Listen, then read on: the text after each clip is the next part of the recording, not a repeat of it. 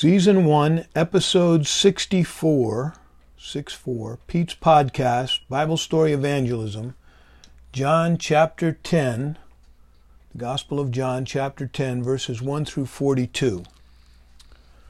Right, in chapter 10, we have three settings. The first setting, which is John chapter 10, verse 1 through 21. And then the second setting is also in Jerusalem. John chapter 10, verses 22 through 39. And then just the last 2.5 verses, John chapter 10, verse 39. Therefore they sought again to take him, to kill Jesus. And he escaped out of their hands and went away beyond Jordan into a place where John at first baptized. And there he abode. So beyond Jordan would be, I think, east of Jordan, out by the Jordan River, good fresh water, I guess good fishing, whatever, but a place to rest and recoup. Verse 41, and many resorted unto Jesus, or came to him, where John baptized on the Jordan, and said, John did no miracles, but all things that John spake of this man were true, and many believed on him there. So we have three settings, continuation of chapter 9, he healed the blind guy, and that goes up to verse 21, and that's just a continuation there in Jerusalem. And then we have a couple of months go by, and then we have the Feast of Dedication, which is at that time not a feast of pilgrimage, not a required feast. It's in the winter, so that would make it, I think, before the next Passover. And what else? And today it's known as Hanukkah.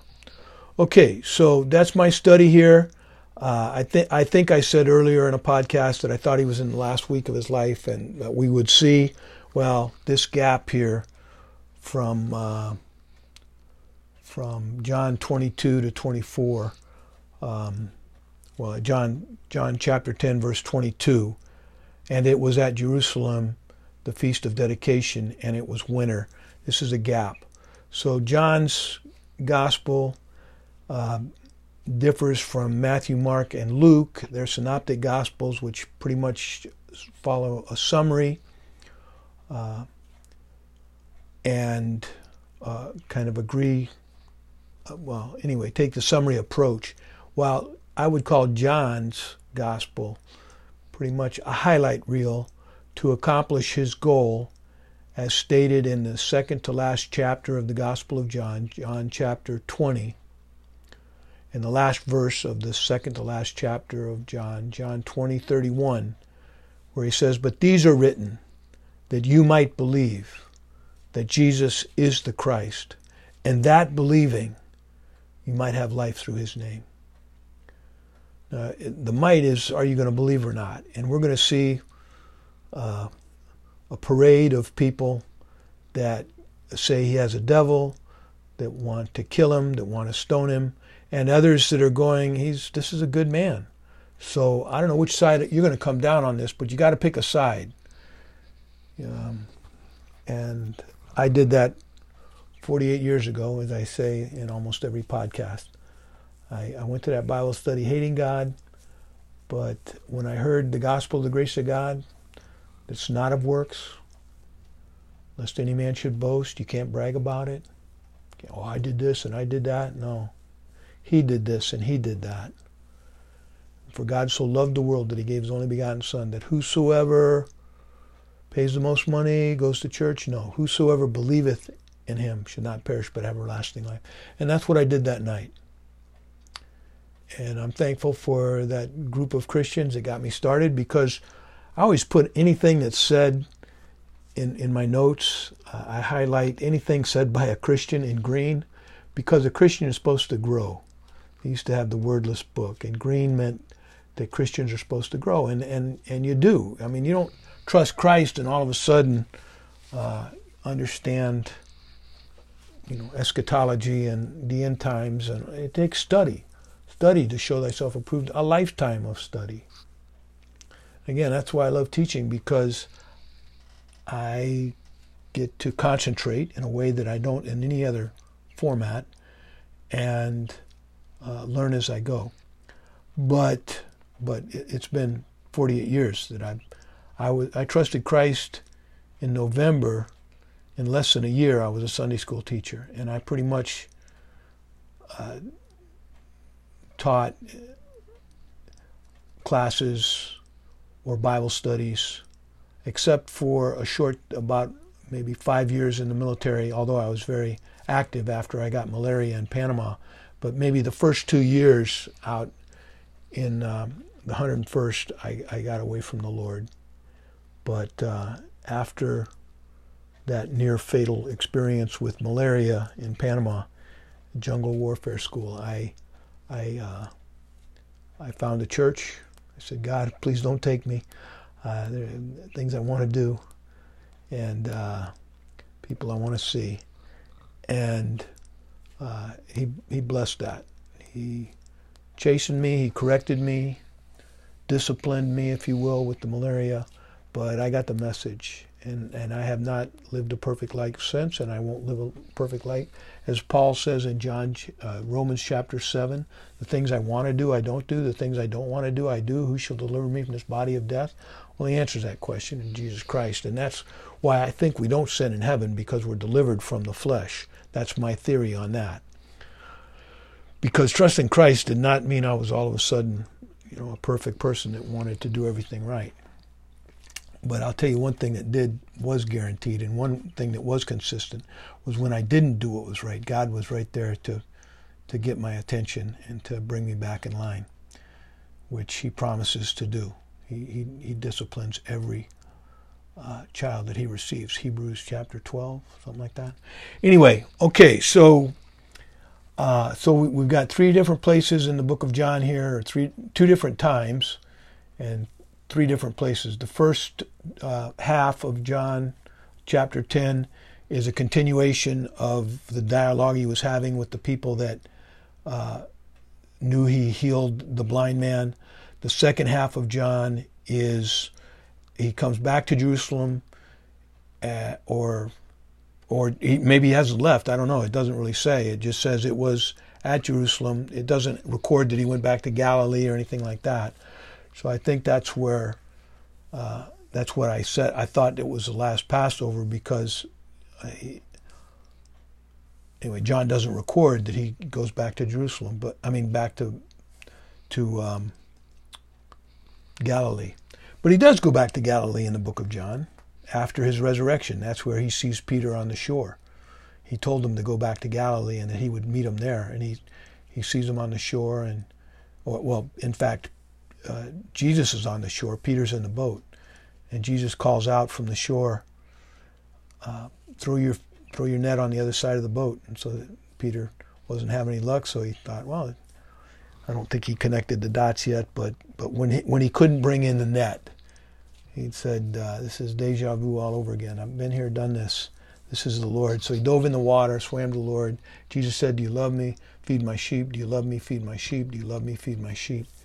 And that's where Peter finds out that he's going to die by crucifixion. But in not so many words, but they're going to stretch out your hands, and the way he responds to that is what's going to happen to John. And then Peter says in his epistles, his 2 epistles, that in one of the 2 epistles, that he knows that his death is near, because the Lord told him that how he was going to die. But it's very joyful. Both Paul and Peter's epistles written one in, well, Peter's in 1st or 2nd Peter, I guess it would be 2nd Peter, and I'm going to guess it was in 2nd Timothy, where Paul says, I fought the good fight. But they're both marked by joy, even though they're both going to be martyred. And by the way, the Greek word for martyr, the Greek word for witness, when the word is witness is translated in the Bible, if you look it up in the Greek, if you have that ability to do that, then you'll see that it's the word martyr. So I used to tell my students, you'd say, so your mom would say, so what are you going to do tonight? So we're going to go witnessing. When the people of the first century church did that, they'd say, Mom would say, where are you going tonight? Well, we're going to go out and martyr. And she'd go, I don't think you're going to do that. But anyway, I don't know what she said, but that tells you that discipleship, depending on the time, has a cost. I feel like I'm working in the 11th hour. I didn't bear the heat of the day. I didn't bear the first century persecution of the church, and I'm not going to bear the 7-year tribulation, not appointed for wrath. And I take great comfort in that. But I am making these podcasts just in the thought that maybe they would be around for people that lost the church of believers, were caught up into heaven, and we went back to the Jewish time, the 70th week of Daniel it's called, and these guys come to Christ. I think it's a very evangelistic effort. When God did the 10 plagues in Egypt, very evangelistic. Many people all around the world knew that the God of Israel was the God. So anyway, all right, so let's tackle John chapter 10. Here we go, John chapter 10. Jesus does most of the talking here, but again, he's continuing with the same dialogue that he had with the people in chapter 9. Jesus said unto them, John 9:41, the last verse of John chapter 9, right before John chapter 10, if you were blind, you would have no sin, but now you say you see, therefore your sin remaineth. Verse 40 said, and some of the Pharisees which were with him heard these words and said unto him, are we blind also? And he basically says, yeah, you are. All right, because he could see what was inside of men. And he could see the believers, and he could know the ones that weren't. And we can by what they say. But, all right, so we're going to go back to John chapter 10, verse 1. Verily, verily, there's no break here. There's no, now it's wintertime or something like that. So I think it's the same crowd, and believers and unbelievers. John chapter 10, verse 1. Verily, verily, I say unto you,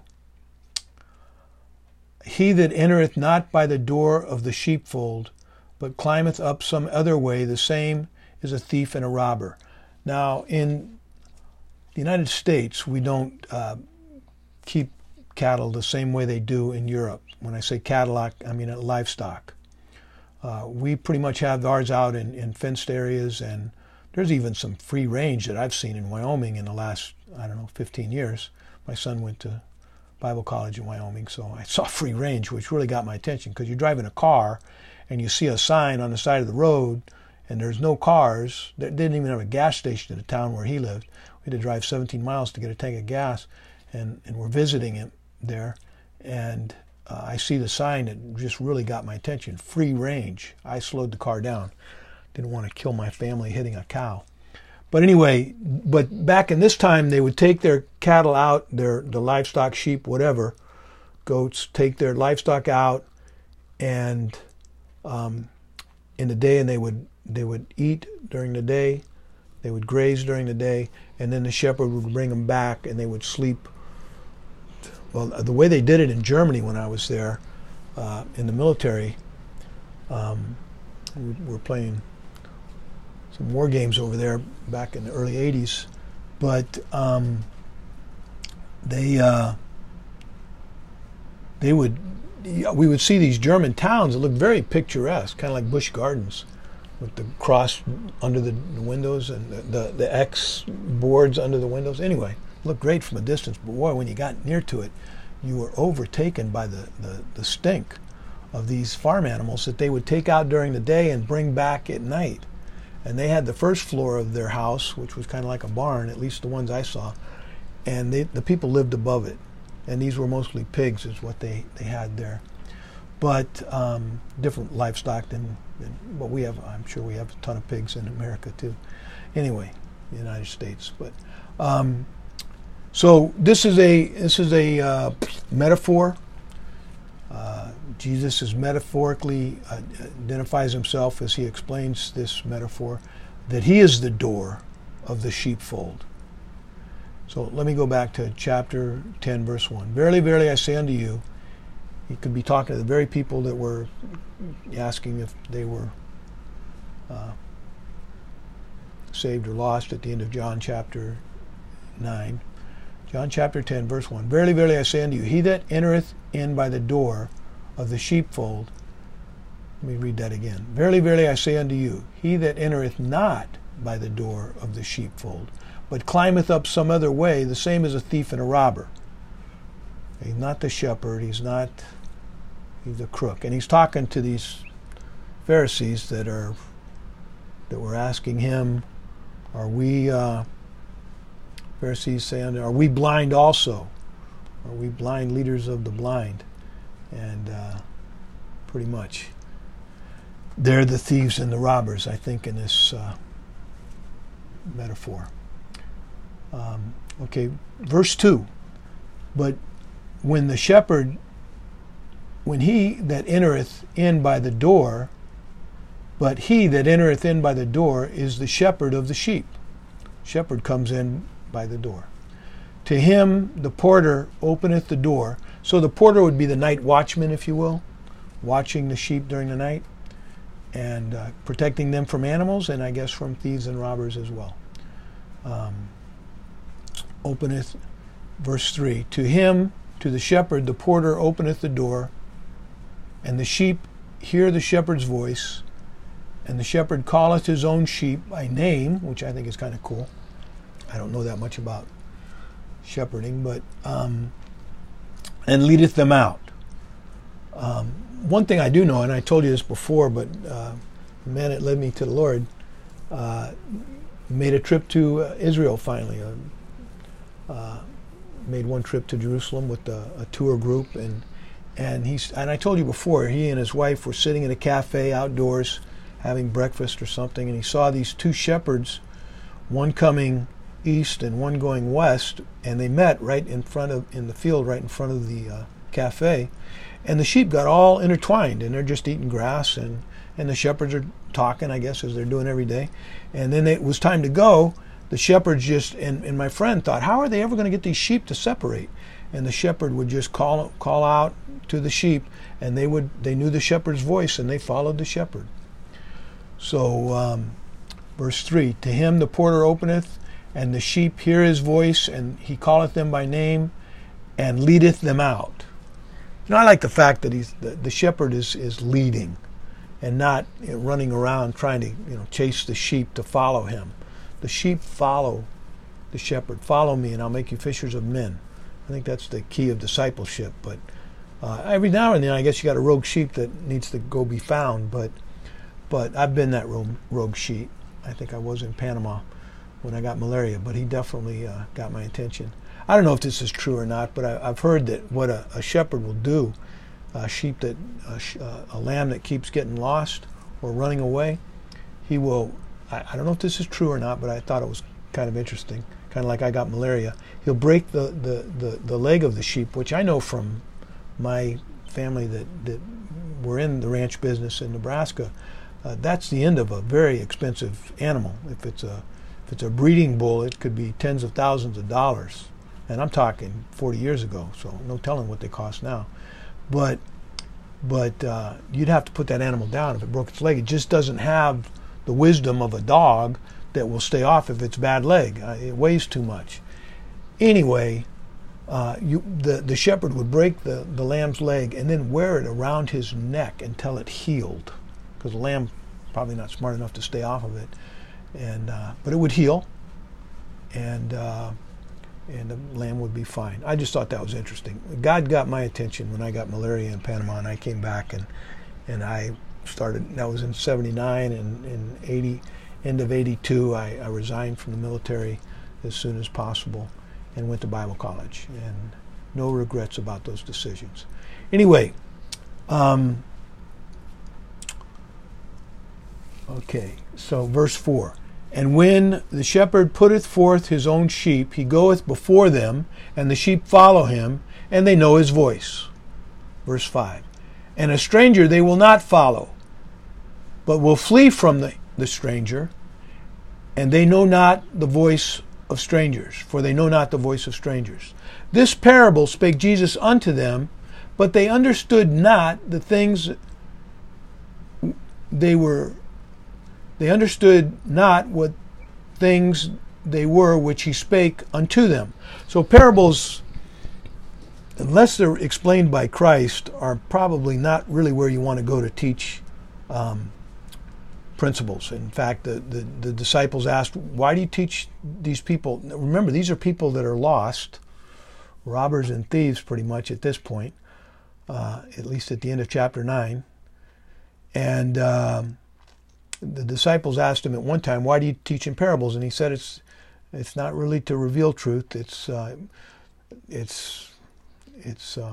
I'll speak on them in parables. To you, I'm going to not speak to you in parables. But anyway, it's always a good thing when Jesus, and I'm not saying we can't learn from parables. We can, but it takes some study because they're not really that revealing. But when Jesus explains them, like he's the door, I would have thought he was the shepherd. But he explains it here. Verse 7. Then said Jesus unto them again, and I think these are the Pharisees that don't believe, Verily, verily, I say unto you, I am the door of the sheep. All that ever came before me are thieves and robbers, but the sheep did not hear them. I am the door. By me, if any man enter in, he shall be saved, and shall go in and out and find pasture. The thief cometh not but for to steal and to kill and to destroy. To steal and to kill and to destroy. Just great poetry here. I am come that they might have life and that they might have it more abundantly. Verse 11, I am the good shepherd. So he's both the door of the sheep and the good shepherd. And the good shepherd giveth his life for his sheep. But he that is a hireling, just getting paid, and not the shepherd, whose ministry is a business and treats it that way, whose own the sheep are not, seeth the wolf coming, and leaveth the sheep, and fleeth, the wolf catcheth them, and scattereth the sheep. Now call David a shepherd would not be a metaphor. He was a shepherd. And he killed a lion, I would assume it was a mountain lion, and a bear. I think he did it with a slingshot, like he did Goliath. But he was definitely not a hireling. He was a man after God's own heart. A hireling fleeth, and I don't have any idea what I would do if I saw a sheep or a lion or a bear coming to my sheep. I'm not sure I would. I might act like a hireling. But anyway.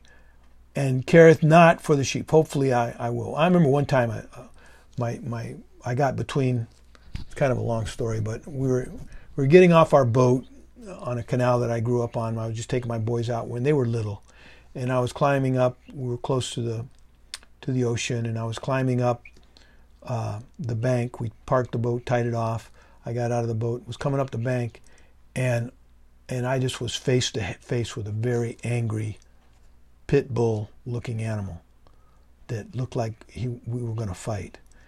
And I had my pocket knife out so quickly, I couldn't believe it. How quickly I was. And I don't know, an angel stepped in. I'm not sure what happened. But we did not fight.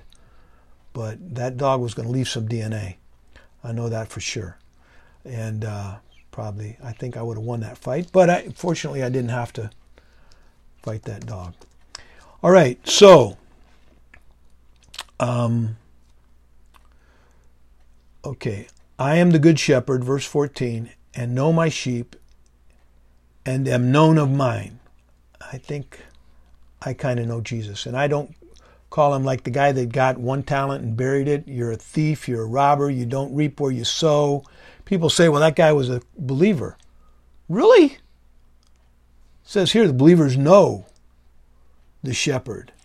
I don't think the guy was a believer, but that's just mine. And in fact, he's cast into outer darkness.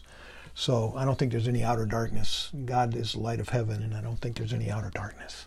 But if you want to, and again, that's a parable, so we should probably not teach doctrine from parables unless they're explained by God. But again, he's talking to lost people here that don't want to believe in him. They're going to, in a couple of months at least, pick up stones to stone him when he comes back to Jerusalem, and are upset with him because he healed on the Sabbath 2 Passovers in a row. All right. So,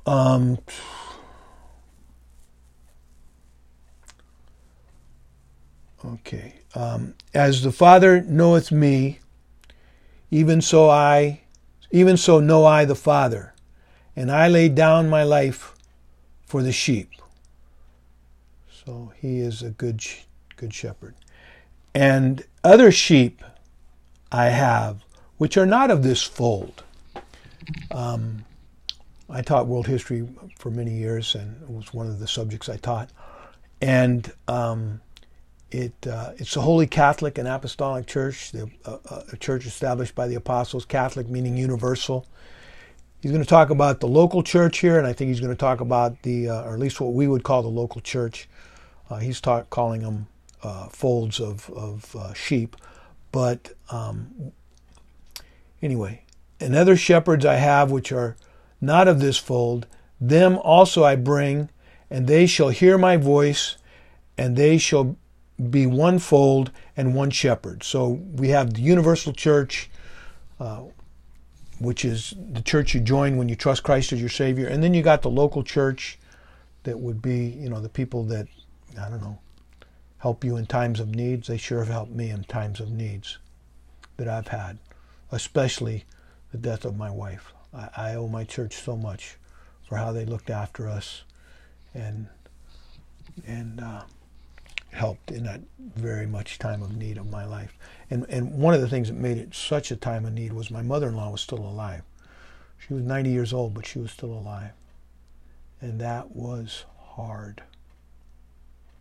Because there's kind of an unwritten contract.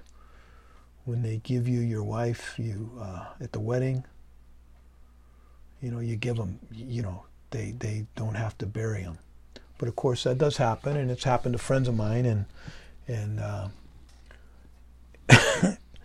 anyway, it happened to me. But my church stepped in for sure. Okay. All right. So again, he's prophetically jumping over to the church age, whatever that's unusual that he does that, but he usually jumps over to the tribulation. But other sheep I have which are not of this fold, them also I must bring, and they shall hear my voice, and there shall be one fold and one shepherd. So when does he bring them? When does he bring the church? That would be at the Battle of Armageddon, at the end of the tribulation, when he defeats Satan, and then we have the judgment of the nations, and Satan is cast in the lake of fire, and so are the unbelievers that didn't help his brethren during the tribulation because they were not believers, and the ones that were believers, they live on into the millennium. I would call that the fourth judgment. The first judgment was Christ on the cross. The next three are all during the 7-year tribulation. The judgment seat of Christ, the marriage feast of the Lamb, different names for the same thing. It's kind of a really nice thing going on for the church in heaven. And some of the church did work during the heat of the day. I don't feel like I did. I'm one of those guys that didn't have to bear the heat of the day.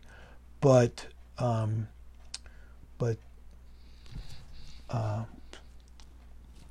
okay, and then the other one is the judgment of Israel, of the 144,000 Jewish evangelists and all the believers.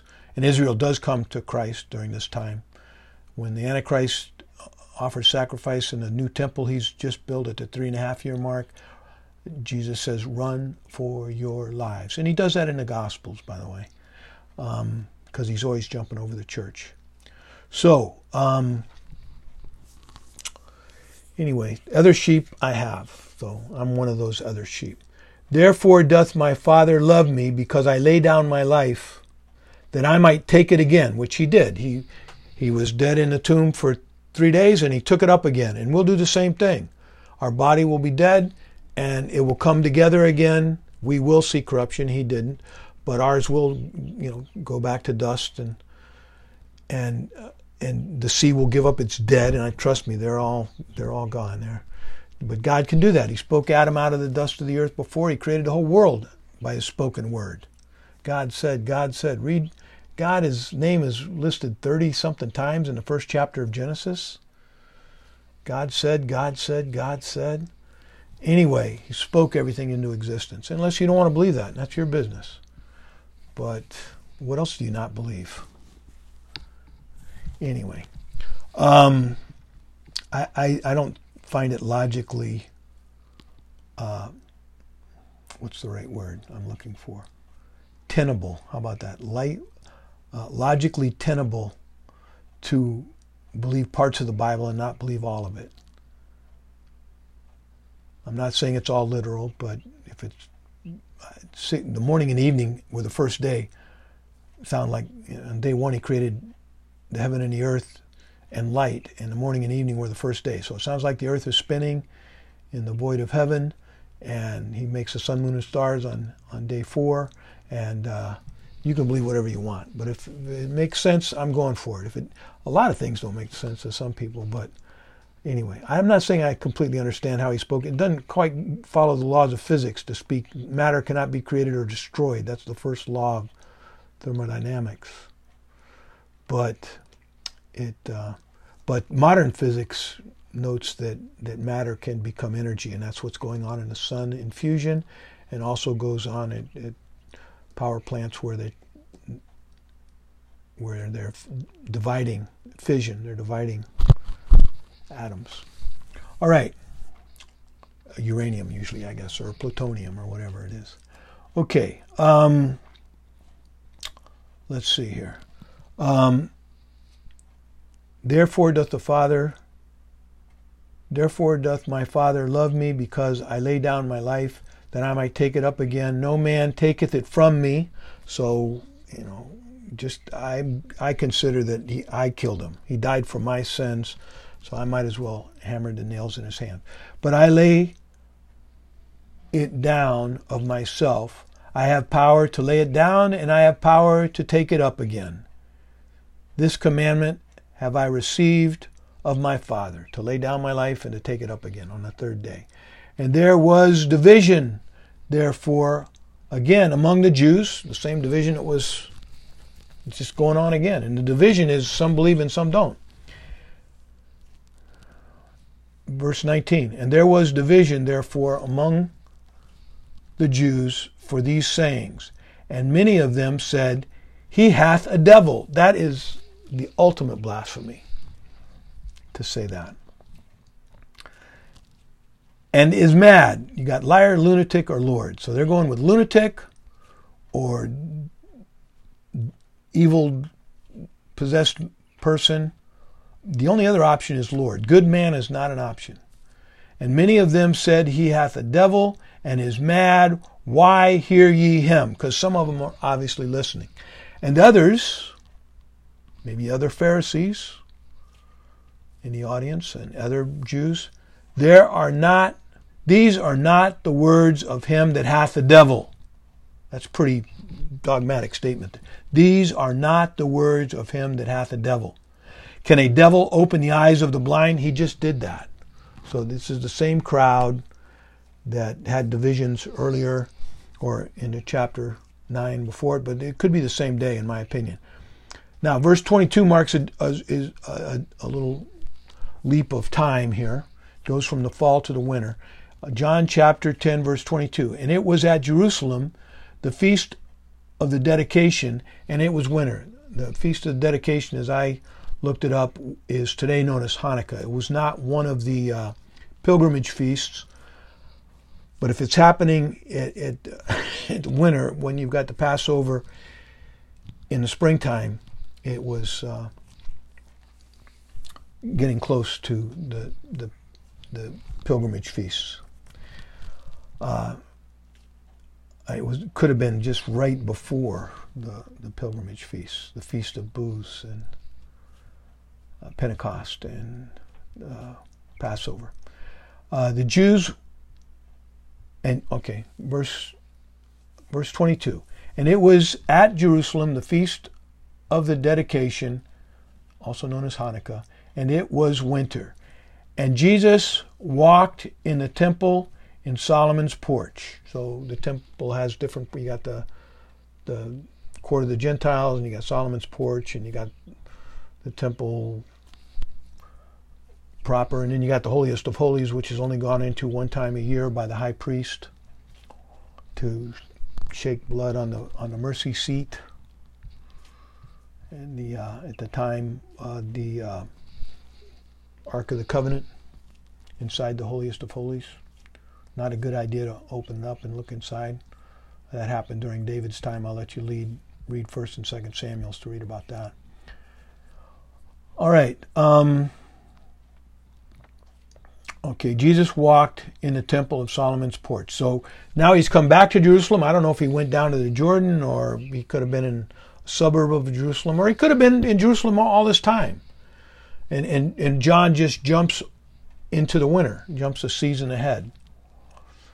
Anyway, Jesus walked in the temple in Solomon's porch. He's not hiding. And then came, and this is just months before the end of his life. Then the Jews, because the feast of the pilgrimage feast take months to accomplish. Then came the Jews round about him and said unto him, How long dost thou make us to doubt? If thou be the Christ, tell us plainly. Okay. Again, I think God appreciates honesty. And for all I know, some of these people buy his answer. But maybe not. Let's see what Jesus has to say in verse 25. Jesus answered them, the unbelieving, I would assume Pharisees, leaders of the Jews in the temple, I told you, and you believe not. He's been doing a lot of work in the temple, healing blind people, talking to them. I have told you, and you believed not. The works that I do in my Father's name, they bear witness of me.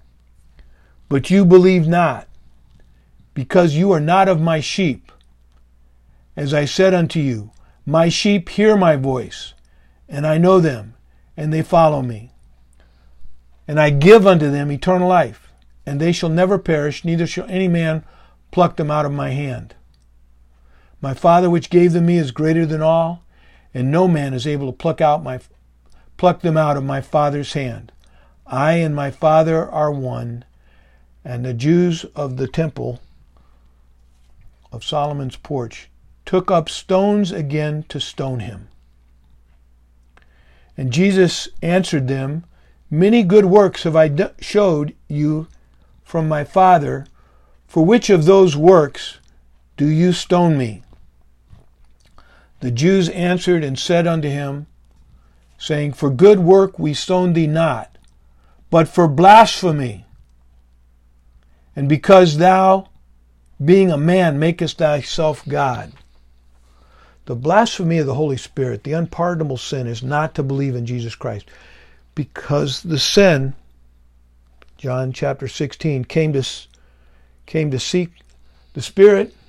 When he comes, shall reprove the world of sin, of three things: of sin, of righteousness, and of judgment. Of sin, the Holy Spirit will reprove the world of sin because they believe not on me. That is the unpardonable. That's the work of the Holy Spirit, is to get you to believe. And if you don't believe, and you should know whether you believe in Jesus Christ or not, or what you believe in addition to the Savior, I just simply say thank you, Lord, for dying on the cross. And I represent those that hear his voice and know him.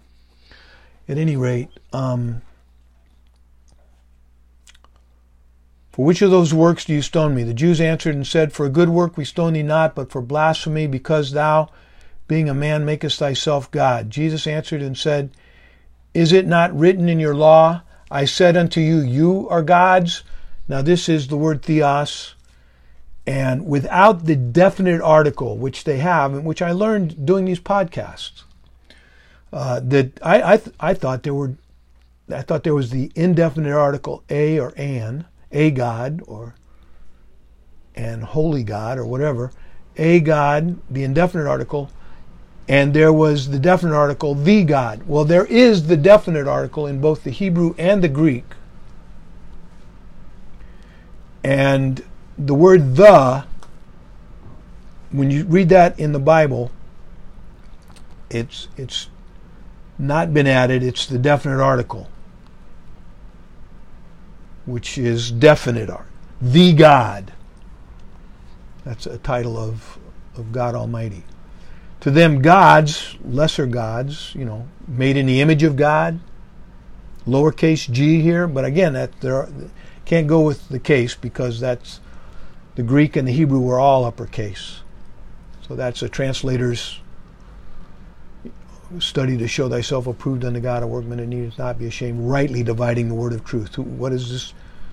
There is the God, one God. Hear, O Israel, Lord thy God is one God. And if you want to take me to task on the deity of Christ, you're a Trinity, I'm a Trinity, you're a body, soul, and spirit, so am I. We're created in the image of God, and I'm just going to accept that God became a man. In the beginning was the Word, and the Word was with God, and the Word was God, and the Word was made flesh and dwelt among us. Okay, Jesus answered them, Is it not written in your law, I said you are gods? If he called them gods, the writers here, if the prophet said, and I'm not sure where it's written that in your law that you are gods. If it's in the law, if it's in the Torah, it would be Moses. For Moses called them gods unto whom the word of God came. We call them prophets, but it's lowercase g. And the scripture cannot be broken. Say ye of him whom the Father hath sanctified, set apart, that would be his Son, and sent into the world, thou blasphemest because I said I am the Son of God. And whenever I read I am, I like to pause. So I'm going to read that again. Thou blasphemest, you say that, say ye of him whom the Father hath sanctified or set apart and sent into the world, thou blasphemest because I said I am the Son of God. If I do not the works of my Father, believe me not. These are the guys that have seen Jesus heal in a temple on the Sabbath twice of blindness. No, once of cripple, once the guy couldn't walk, and the other time, or in Jerusalem anyway, the pool of Siloam, and the next time in the temple. Peter's going to heal a lame man in the temple in the not too distant future. And but he's going to start his public ministry that lasts for, 20, 30 years. But if I do not the works of my Father, verse 37, believe me not. But if I do the works of my Father, though you believe not me, believe the works, that you may know and believe that the Father is in me and I in him. So these miracles could help you. I didn't see any miracles. I believed because I just liked the gospel of the grace of God. It's a free gift. It's not for sale. It's not of works, lest any man should boast. And for God so loved the world, he gave his only begotten Son, that whosoever believeth in him, he offered it to whosoever. I said, this is for me. Verse 39. Therefore they sought again to take him, but he escaped out of their hands. So it's hard to talk to these people, and I'm sure there's not everything that was done is written in the Bible. It tells us that clearly. So he's given these people chances after chances, and if I were you, I would take advantage of the chances I have, because you've got no guarantee on tomorrow. And verse 40, and went away again beyond Jordan. I've already read this to you, but I'm going to finish with this. So after this, after they tried to take him and he escaped out of their hand, then went away again beyond Jordan into the place where John at first baptized, and there Jesus abode, and many resorted unto him and said, John did no miracles, but all things that John spake of this man were true. So these are believers in, behold, the Lamb of God that takes away the sins of the world. That's the testimony of John the Baptist. And many believed on him there, out in the wilderness along the Jordan River, which is fresh water, so it's not desert wilderness. But anyway, I'm sure they had food and catch a fish and whatever.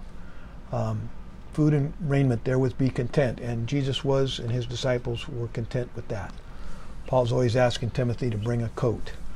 Food and raiment. Paul was content with food and raiment. All right, well, I'm going to leave it at that. You can listen to it again if you want. I don't know. But, okay, I'm going to say adios, which is the more long-term goodbye. But the short-term goodbye, it means to God. Adios means to God. And via condios is more of the short-term, see you around. But it is go with God, which I don't like to say see you, because I don't know if I will. Even in my class, I would say, go with God or to God, not wanting to say see you tomorrow, because I'm not going to boast on tomorrow. If the Lord wills, I'll make another podcast tomorrow or the next day. All right. Vaya con Dios.